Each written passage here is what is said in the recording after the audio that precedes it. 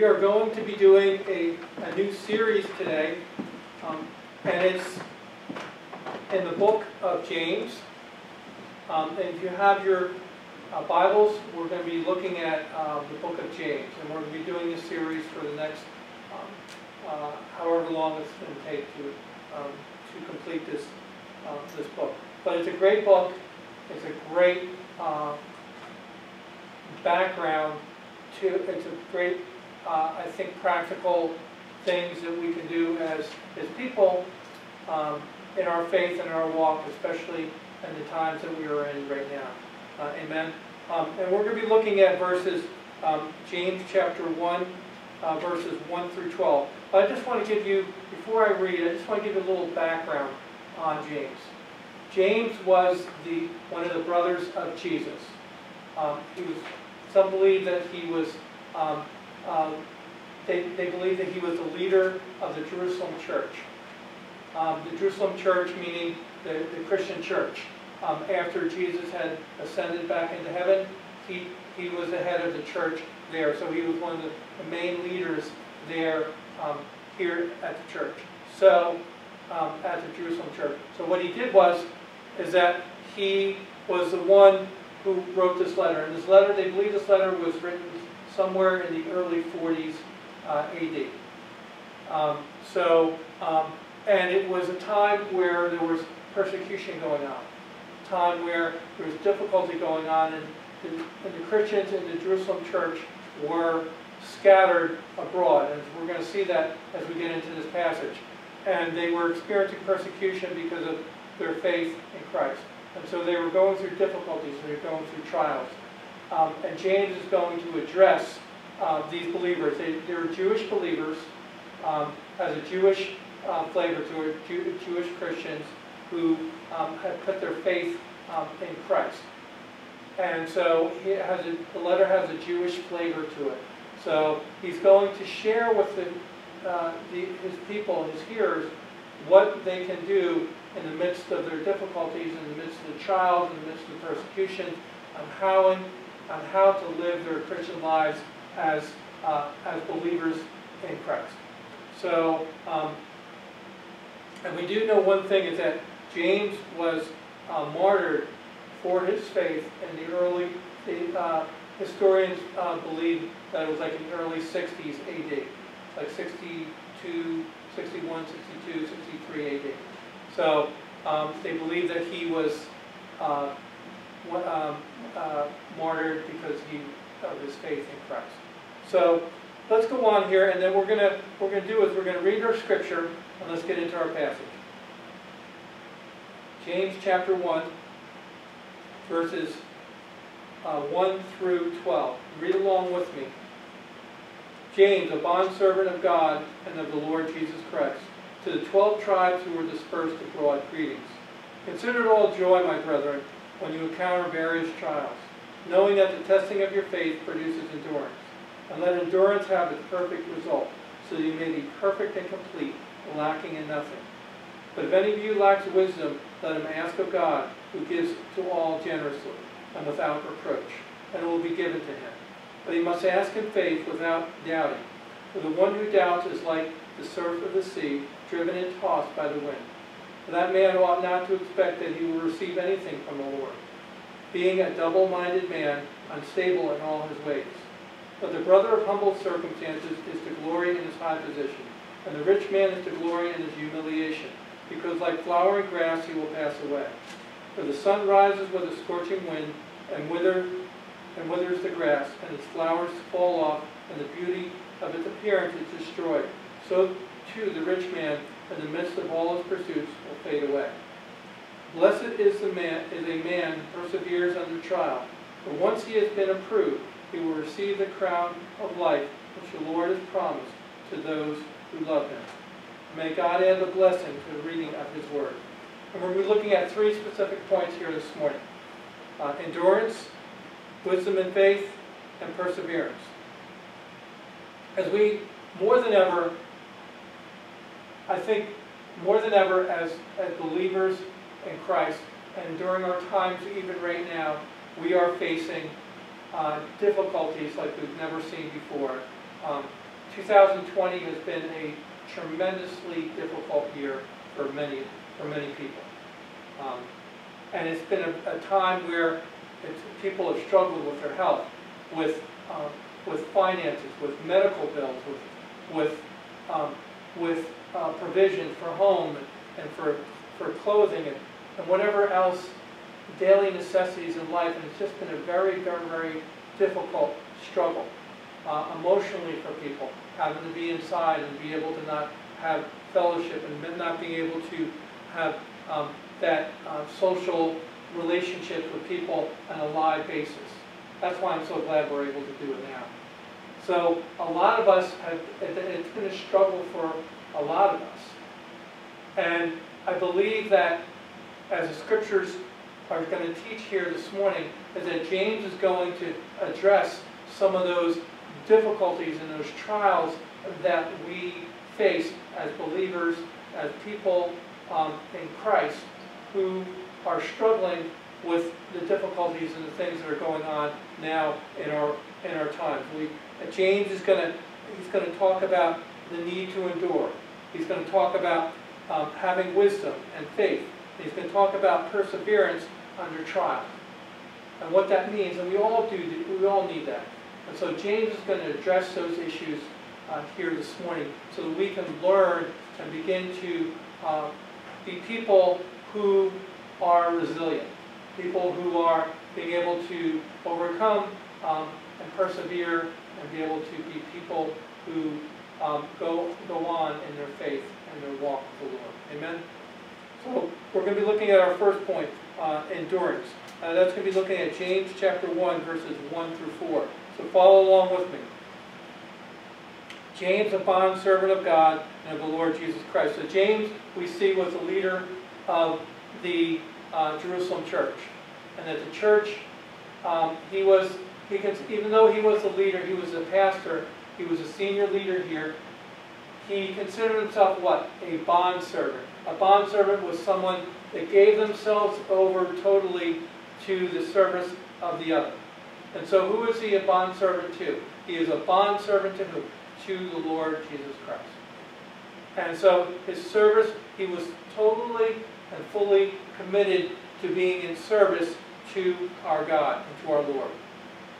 So he was fully given over to do whatever God would have him to do and however God would have him to do it. And so that was his commitment. That's how he looked at himself. He did, because he was the pastor of the church, because he was the leader of the church here in Jerusalem, one of the main churches at this time, that he didn't look at himself as all high and mighty, but he looked at himself more as a servant of the Lord, and so therefore not only a servant of the Lord, but a servant to God's people. And that's so critically important, because as a leader, having a haughty attitude or having a prideful attitude does not get us anywhere.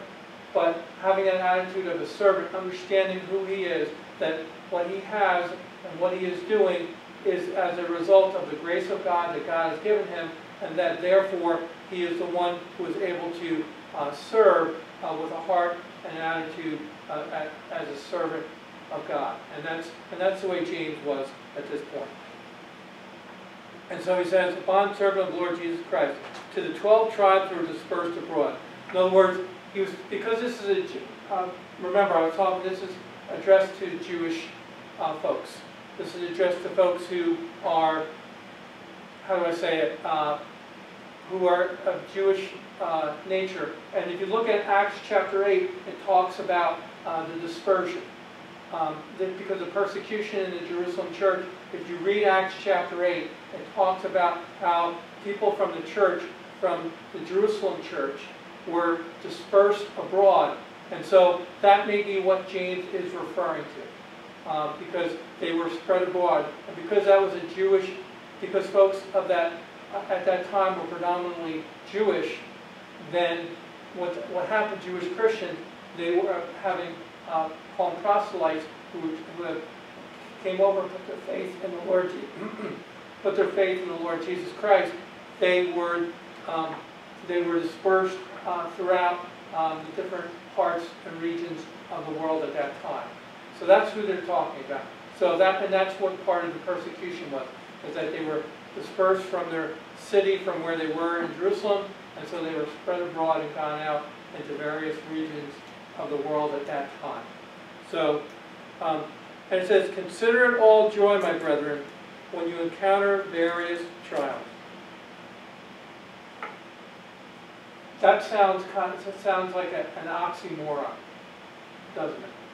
Sounds like, consider it all joy.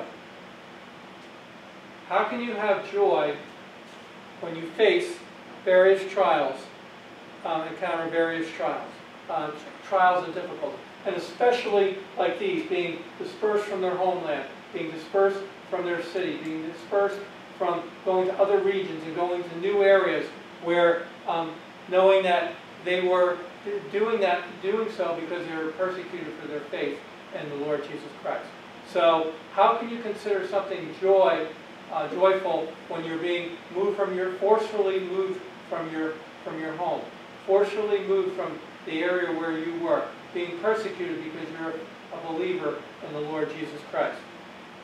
And they were going through various trials. How can you have joy? The joy that deep down inner sense of joy inside. It's not more so like happiness, but it's a deep inner like I'm okay. I'm having. There's a deep sense of excitement in your heart, even though there's things going on around you. There's a joy in your heart saying, "Yeah, I love God, and I know God, and I'm His, and He is mine."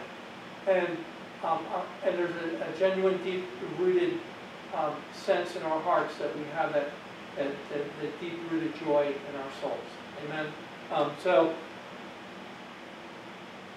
consider it all joy. So how can you have joy in the midst of that? That seems really ironic. It's not ironic, but like I said, like an oxymoron, where how can we have that in the midst of that? And that's what God is saying. We may not have been dispersed. We may have not been driven from our home, but we face trials and difficulties all the time, don't we? We face things that are going on in our lives, especially nowadays, where we're struggling. And what James is saying here to God's people is that consider it a joy that you're going through the trials. Consider it a joy that you're going through these difficulties and these things. Consider it a joy when you're facing things that have been going on. And I even look at my own life, and over the past a year and a half or so, and the difficulties and the things that myself and my family have gone through. And it's been tough, and it hasn't been easy. But what James is saying is, for me and for all of us, is that consider it joy. Because it's the attitude, and what he's saying is, the attitude with which you face something, or with which how you view something, can make all the difference in the world, can't it?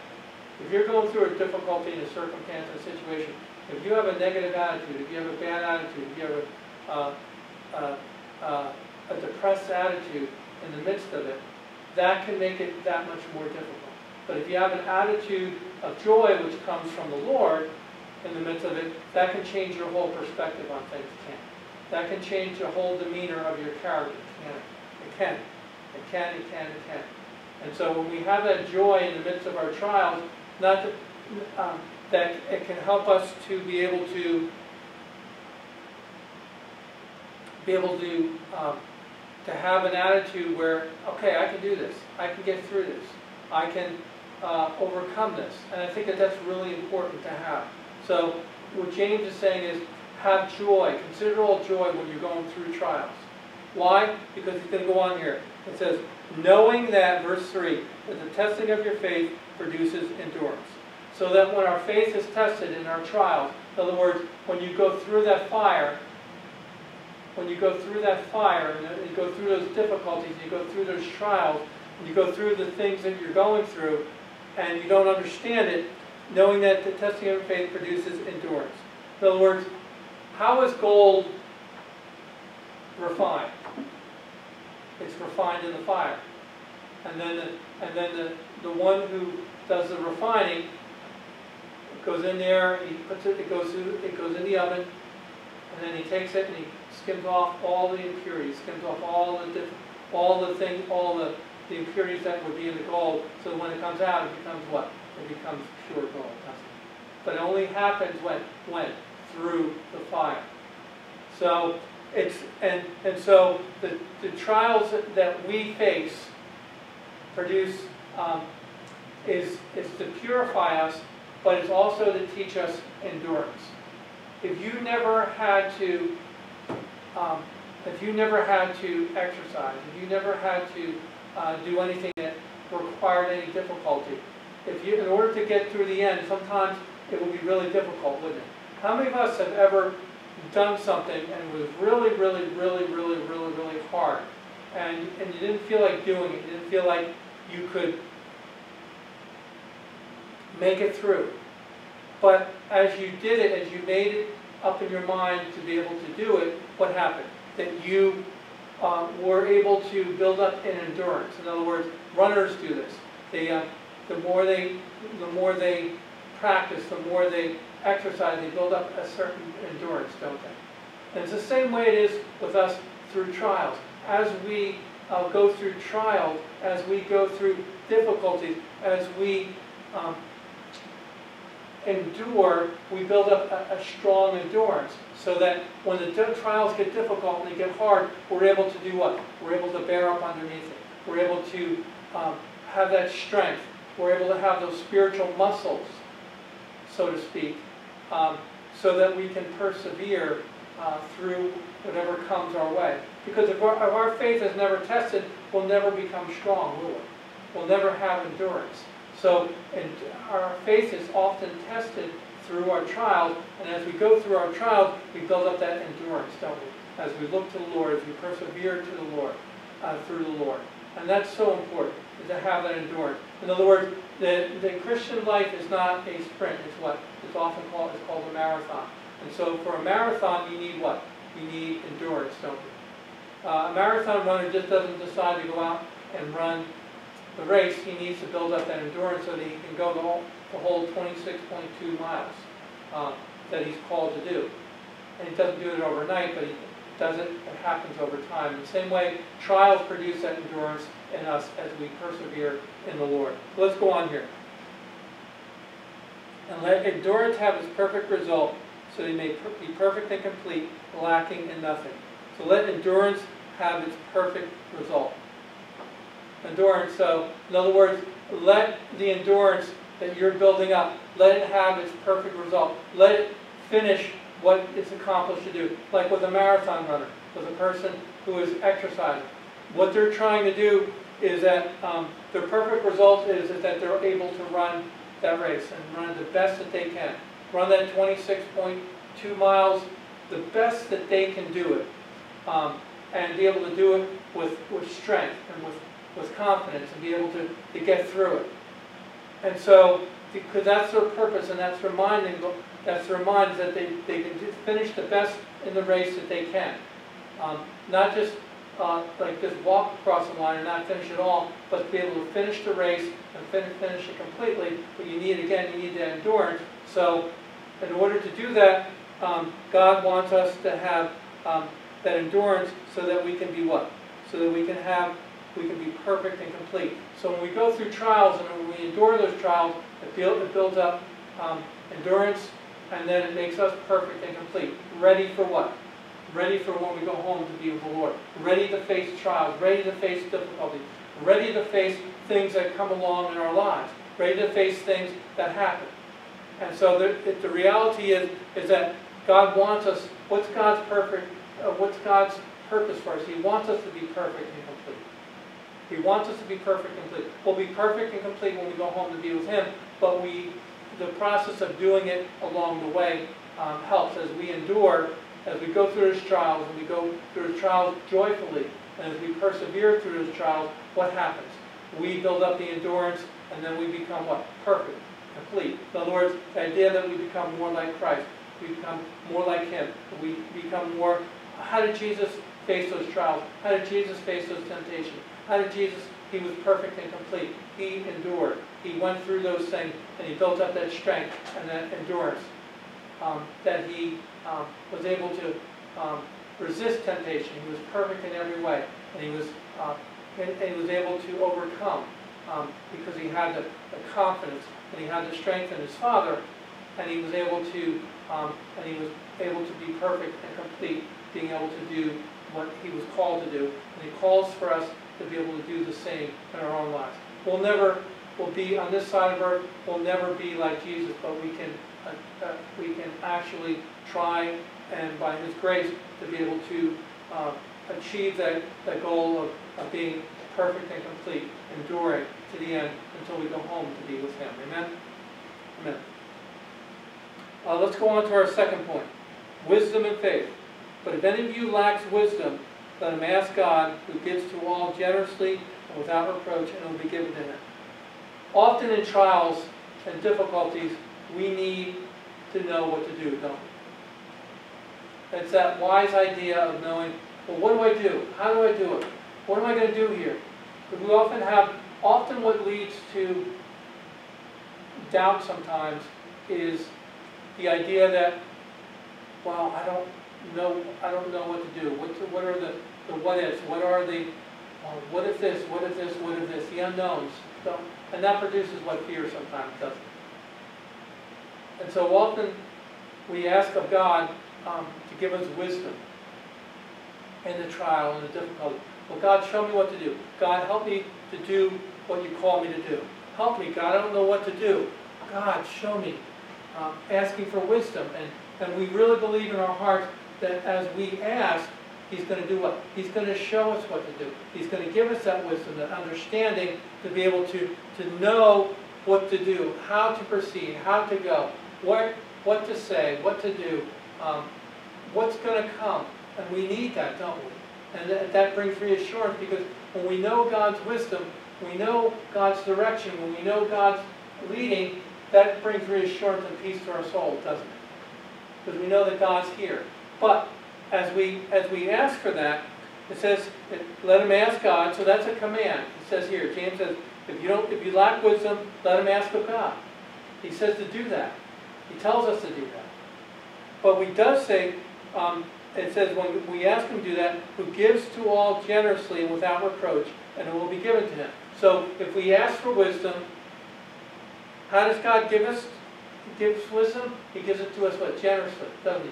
Knowing what to do, knowing how to proceed, knowing the direction that He wants us to go, and how to proceed, and where He wants us to be. And so this is a really important, I think, piece here, is knowing your God. If you want wisdom in the midst of your trials, in the midst of your difficulties, in the midst of things that are going on, ask God. Say, God, give me wisdom. Knowing that He's going to do what? He's going to give to all generously and without reproach. In other words, He's going to give you what you need in order to show you what to do, how to do it, and proceed with following Him. And that's really important, because that shows that if you know your God, if you know your Savior, if you know the one whom you love and you serve, He's going to give you that which is good. I talked about that several weeks ago, about God giving what is good. So if we ask for wisdom, He's going to do what? He's going to give that which is good to us. In other words, He's going to give generously, and He's going to give without reproach. In other words, He's going to give it to us. That's knowing your God. That's that relationship that you built up with your God. If you have a relationship with God, you know that He's going to do that, aren't you? You know that, okay, I have confidence in my God because I've built a relationship with Him. I know that He's going to do that. And I know that I can trust Him to do that, because God has shown Himself and proved Himself o'er and o'er, like the song says, like the hymn says. And so He's proven Himself, and He can be trusted, can't He? So God, if we ask God for something, He's going to give us that which is good for us. He's going to give that which we ask of Him according to His will. We need the wisdom. He's going to give us the wisdom and the right direction to proceed. It may not be what we want. We're looking for wisdom, and we're thinking that wisdom is something else, but He's saying, no, this is the wisdom that I'm giving you, and this is the wisdom that I want you to have. So we need to trust our God to know that He's going to give us that which is best, and specifically here in what to do, and wisdom what to do.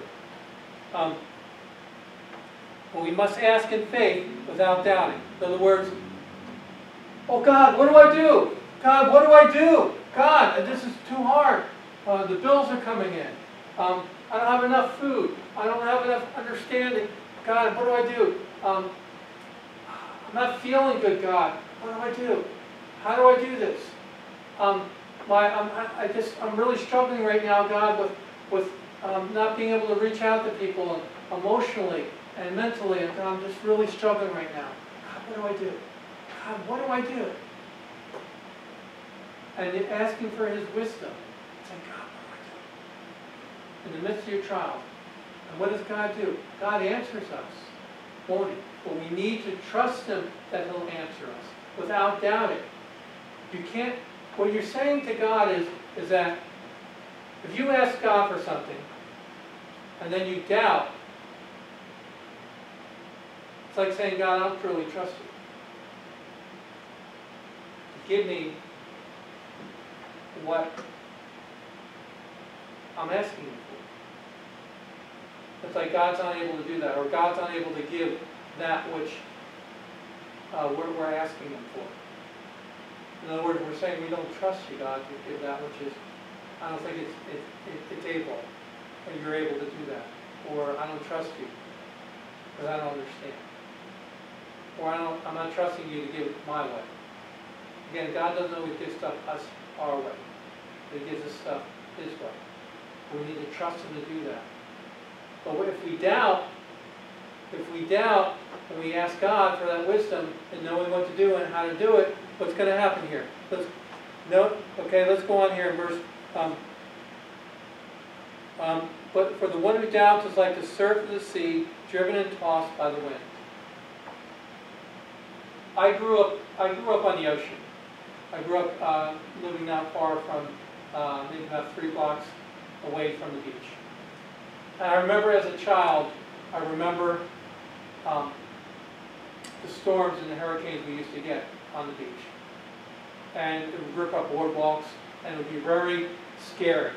I would see the aftermath, and I would see all the things that have gone on, and all the homes that were damaged, and all the rain, and so it was really, really, really, really scary as a young child. But I remember often looking at the ocean, because I would before a hurricane would come, I remember like a storm. The wind would blow the water on the ocean. It would blow the waves, and sometimes the waves would get really large, and the waves would get really big. This is even before the storm even came. This is like a prelude to the storm. And I remember as a kid, that was pretty scary looking. And the wind just blew the water wherever it wanted to. The ocean, as big as it is, the ocean as powerful as it is, the wind from the storm would be able to blow the waves, blow the water wherever it wanted to. It was a pretty powerful image in my mind of what the wind could do. The wind could knock down trees. We saw that this past week. In my neighborhood, I saw that. So it's pretty powerful. But when we doubt, we're like the wind, allowing the wind just to push us back wherever we go, back and forth, back and forth, back and forth, back and forth. Pushing us around. The storm pushing us around. The trials pushing us around. Because we're doubting who? We're doubting God. Whereas the whole purpose of the storm, the whole purpose for us asking God in the midst of the storm, for asking for wisdom, is so that we can find stability, isn't it? It's to find strength, to find what we need. But the exact opposite happens when we doubt, doesn't it?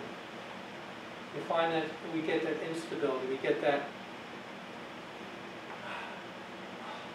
back and forth, back and forth, back and forth, and we don't find any resolve. We don't find any peace. We don't find the joy. We don't find what we need in the midst of the trial when we doubt God. God wants to provide security in our lives, doesn't he? He does. As a good father, he wants to provide that security. As a good father, he wants to provide for his children so they know that they're taken care of and provided for, doesn't he? He does. And we need to understand that. So when we ask him for wisdom, we need to trust him that he's going to do it. Do we doubt? Do we have moments of doubt? Sure, well, none of us are perfect. We're striving to be perfect, as we were talking about. But we need to ask him, God, I need wisdom. I need to know what to do. Show me what to do, how to do it. Whatever it is, you need to ask him for it. Know that he's going to give it to you without doubting. Again, are we going to struggle with our faith sometimes? Yes. But we need as much as possible on his grace to trust him. Saying, God, I trust you even though I don't understand, even though I don't understand what's happening or what's going to be going on. I know that somehow, some way, I know that you're going to bring me through, and your answer is right, and your direction is correct, and you're going to lead me in the right way, so that what's going to happen in my life is going to be for my good, and you're going to bring me through. You're going to bring us through. Let's go on here. And it says here, for that man, verse 7, ought not to expect that he will receive anything from the Lord, being a double-minded man, unstable in all his ways.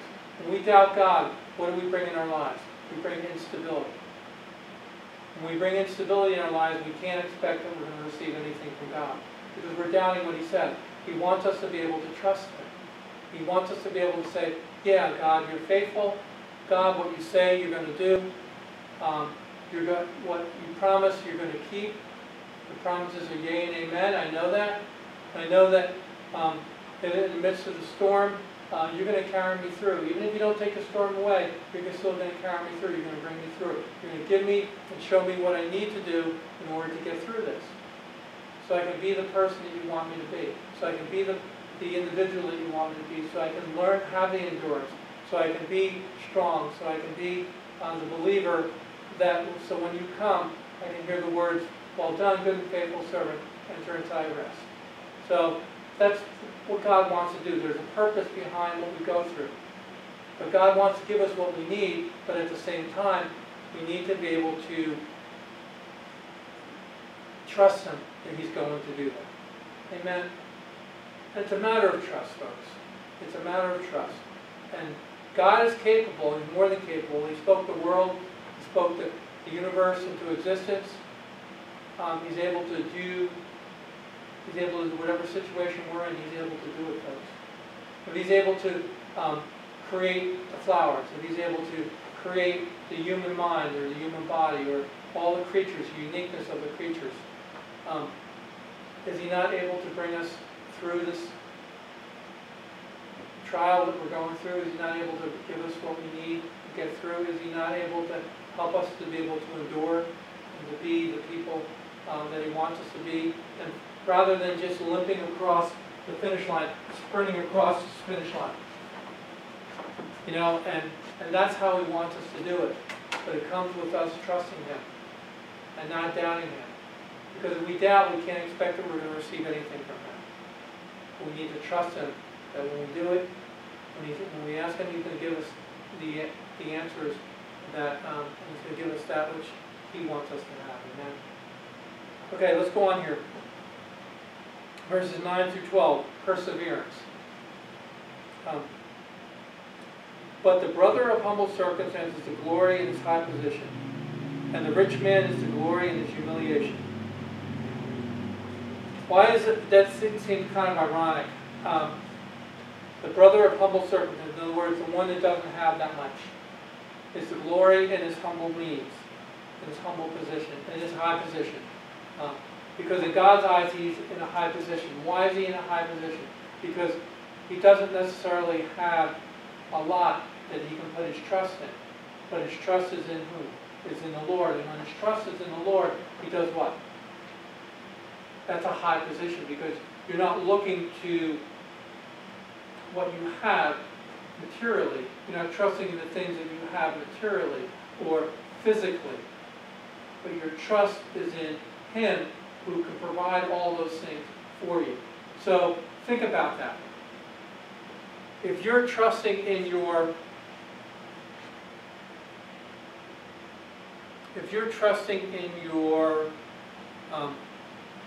material things to get you through, your finances,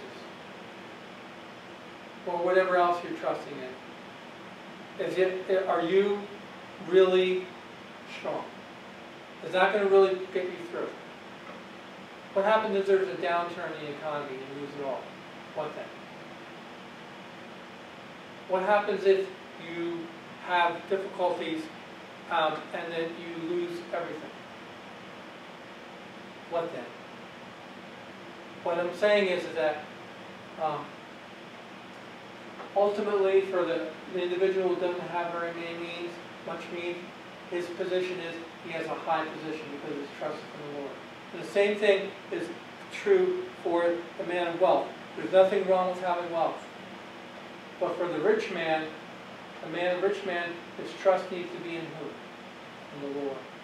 Not in the things that God has so blessed him with, but his trust needs to be in God, who can take care of him and meet all his needs, so that if he loses it, he still has everything he needs because his trust is in God. So God provides richly and generously, and he gives to all. And he gives to all bountifully for all of us. And he wants us to understand that knowing that our trust shouldn't be necessarily in the things that we have, or in our bank account, or in our material possession, or in our knowledge, or in our understanding, but our trust is to be in whom? In him.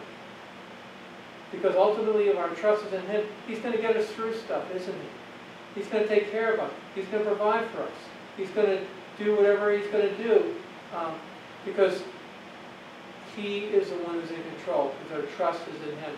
And ultimately, that's what he's saying here in this whole passage, folks. Ultimately, what he's saying is that our trust needs to be in him during trials. Our trust needs to be in him during difficulty. Our trust needs to be in him during the things when we don't understand things, and when things are going bad, and when things are really challenging for us, and we don't understand what to do. Our trust needs to be in him, folks. It cannot be in our circumstance. It cannot be in the things that we have. It cannot be. It has to be in him. Well, let's look at our last verse here, folks. In verse 12. Blessed is the man who perseveres under trial. But once he has been approved, he will receive the crown of life which the Lord has promised to those who love him. To persevere is to follow through, is to press on, is to endure, is to come through the other side. It's not to give up, it's not to give in, it's not to capitulate, but it's to persevere under the trials and the difficulties that we face. In other words, you don't give in to your circumstances, but you embrace your trust and your hope and your faith in God. And then what does he do? He helps us to persevere. He helps us to get through. He helps us to find the things that we need in order to endure and to press through and to press on and to come through on the other side. So we're running like this. We're running, we're persevering, no matter how we feel, no matter how hard things are, no matter how difficult things are. We persevere. We press through. I've shared this illustration before, but this is a great illustration. There was a runner during the 1924 Olympics. I don't know if you saw the movie or read the book Chariots of Fire.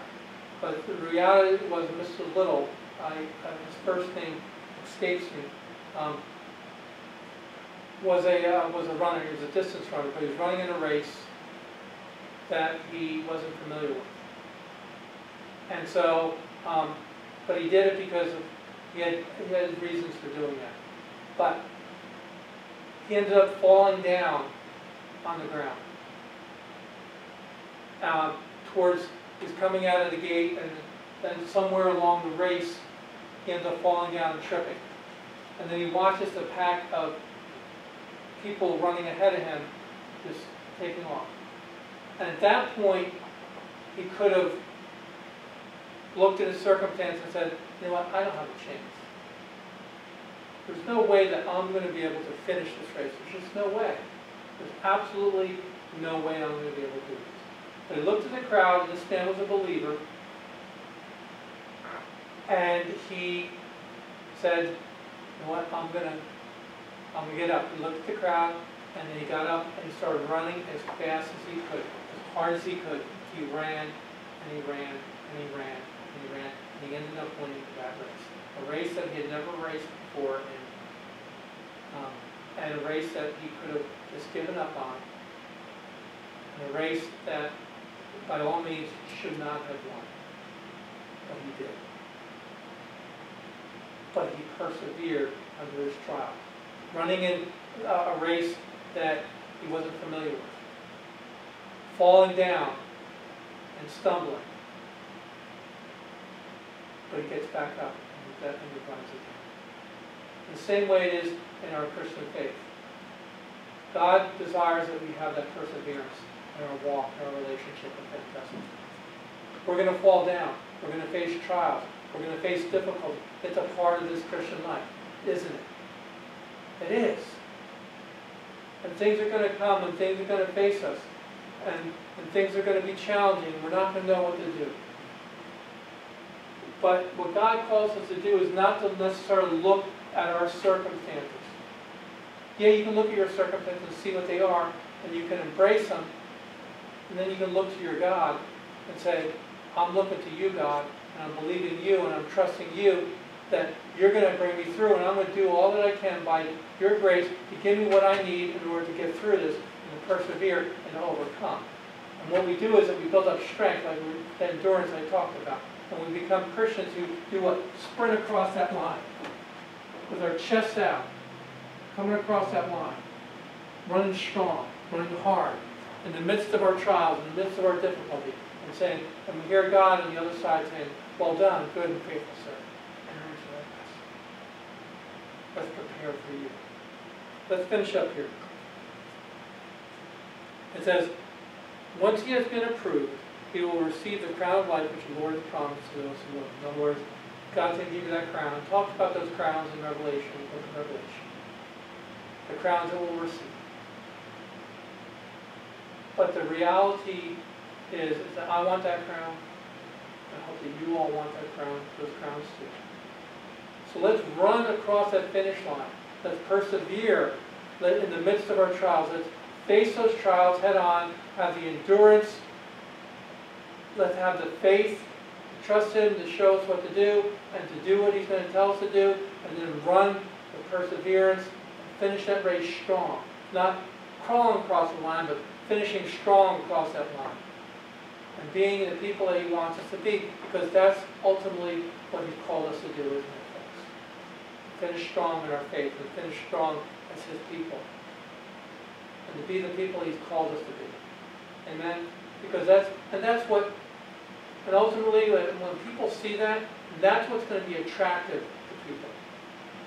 In our faith, and talk about, as believers, what do people see in us as believers? Do they see us giving up on things? Do they see us capitulating and giving in on things? Or do they see us enduring things and going through it with joy? And do they see us persevering through things? Do they see that? And if they see that, then they're going to see that. And then it gives us the opportunity to do what? Disappoint to Jesus. So it's because of Jesus. Because it's not because of anything I have or anything I said or anything I know. It's because of Him. Because He gives me everything I need in order to get through what I'm going through. And that helps people. Especially nowadays, people need that hope. People need to know that, how am I going to get through this? Well, they can get through it with the help of Jesus, can't they? And as they see that in us, it gives us an opportunity to be able to share with them the good news of Jesus Christ, the gospel.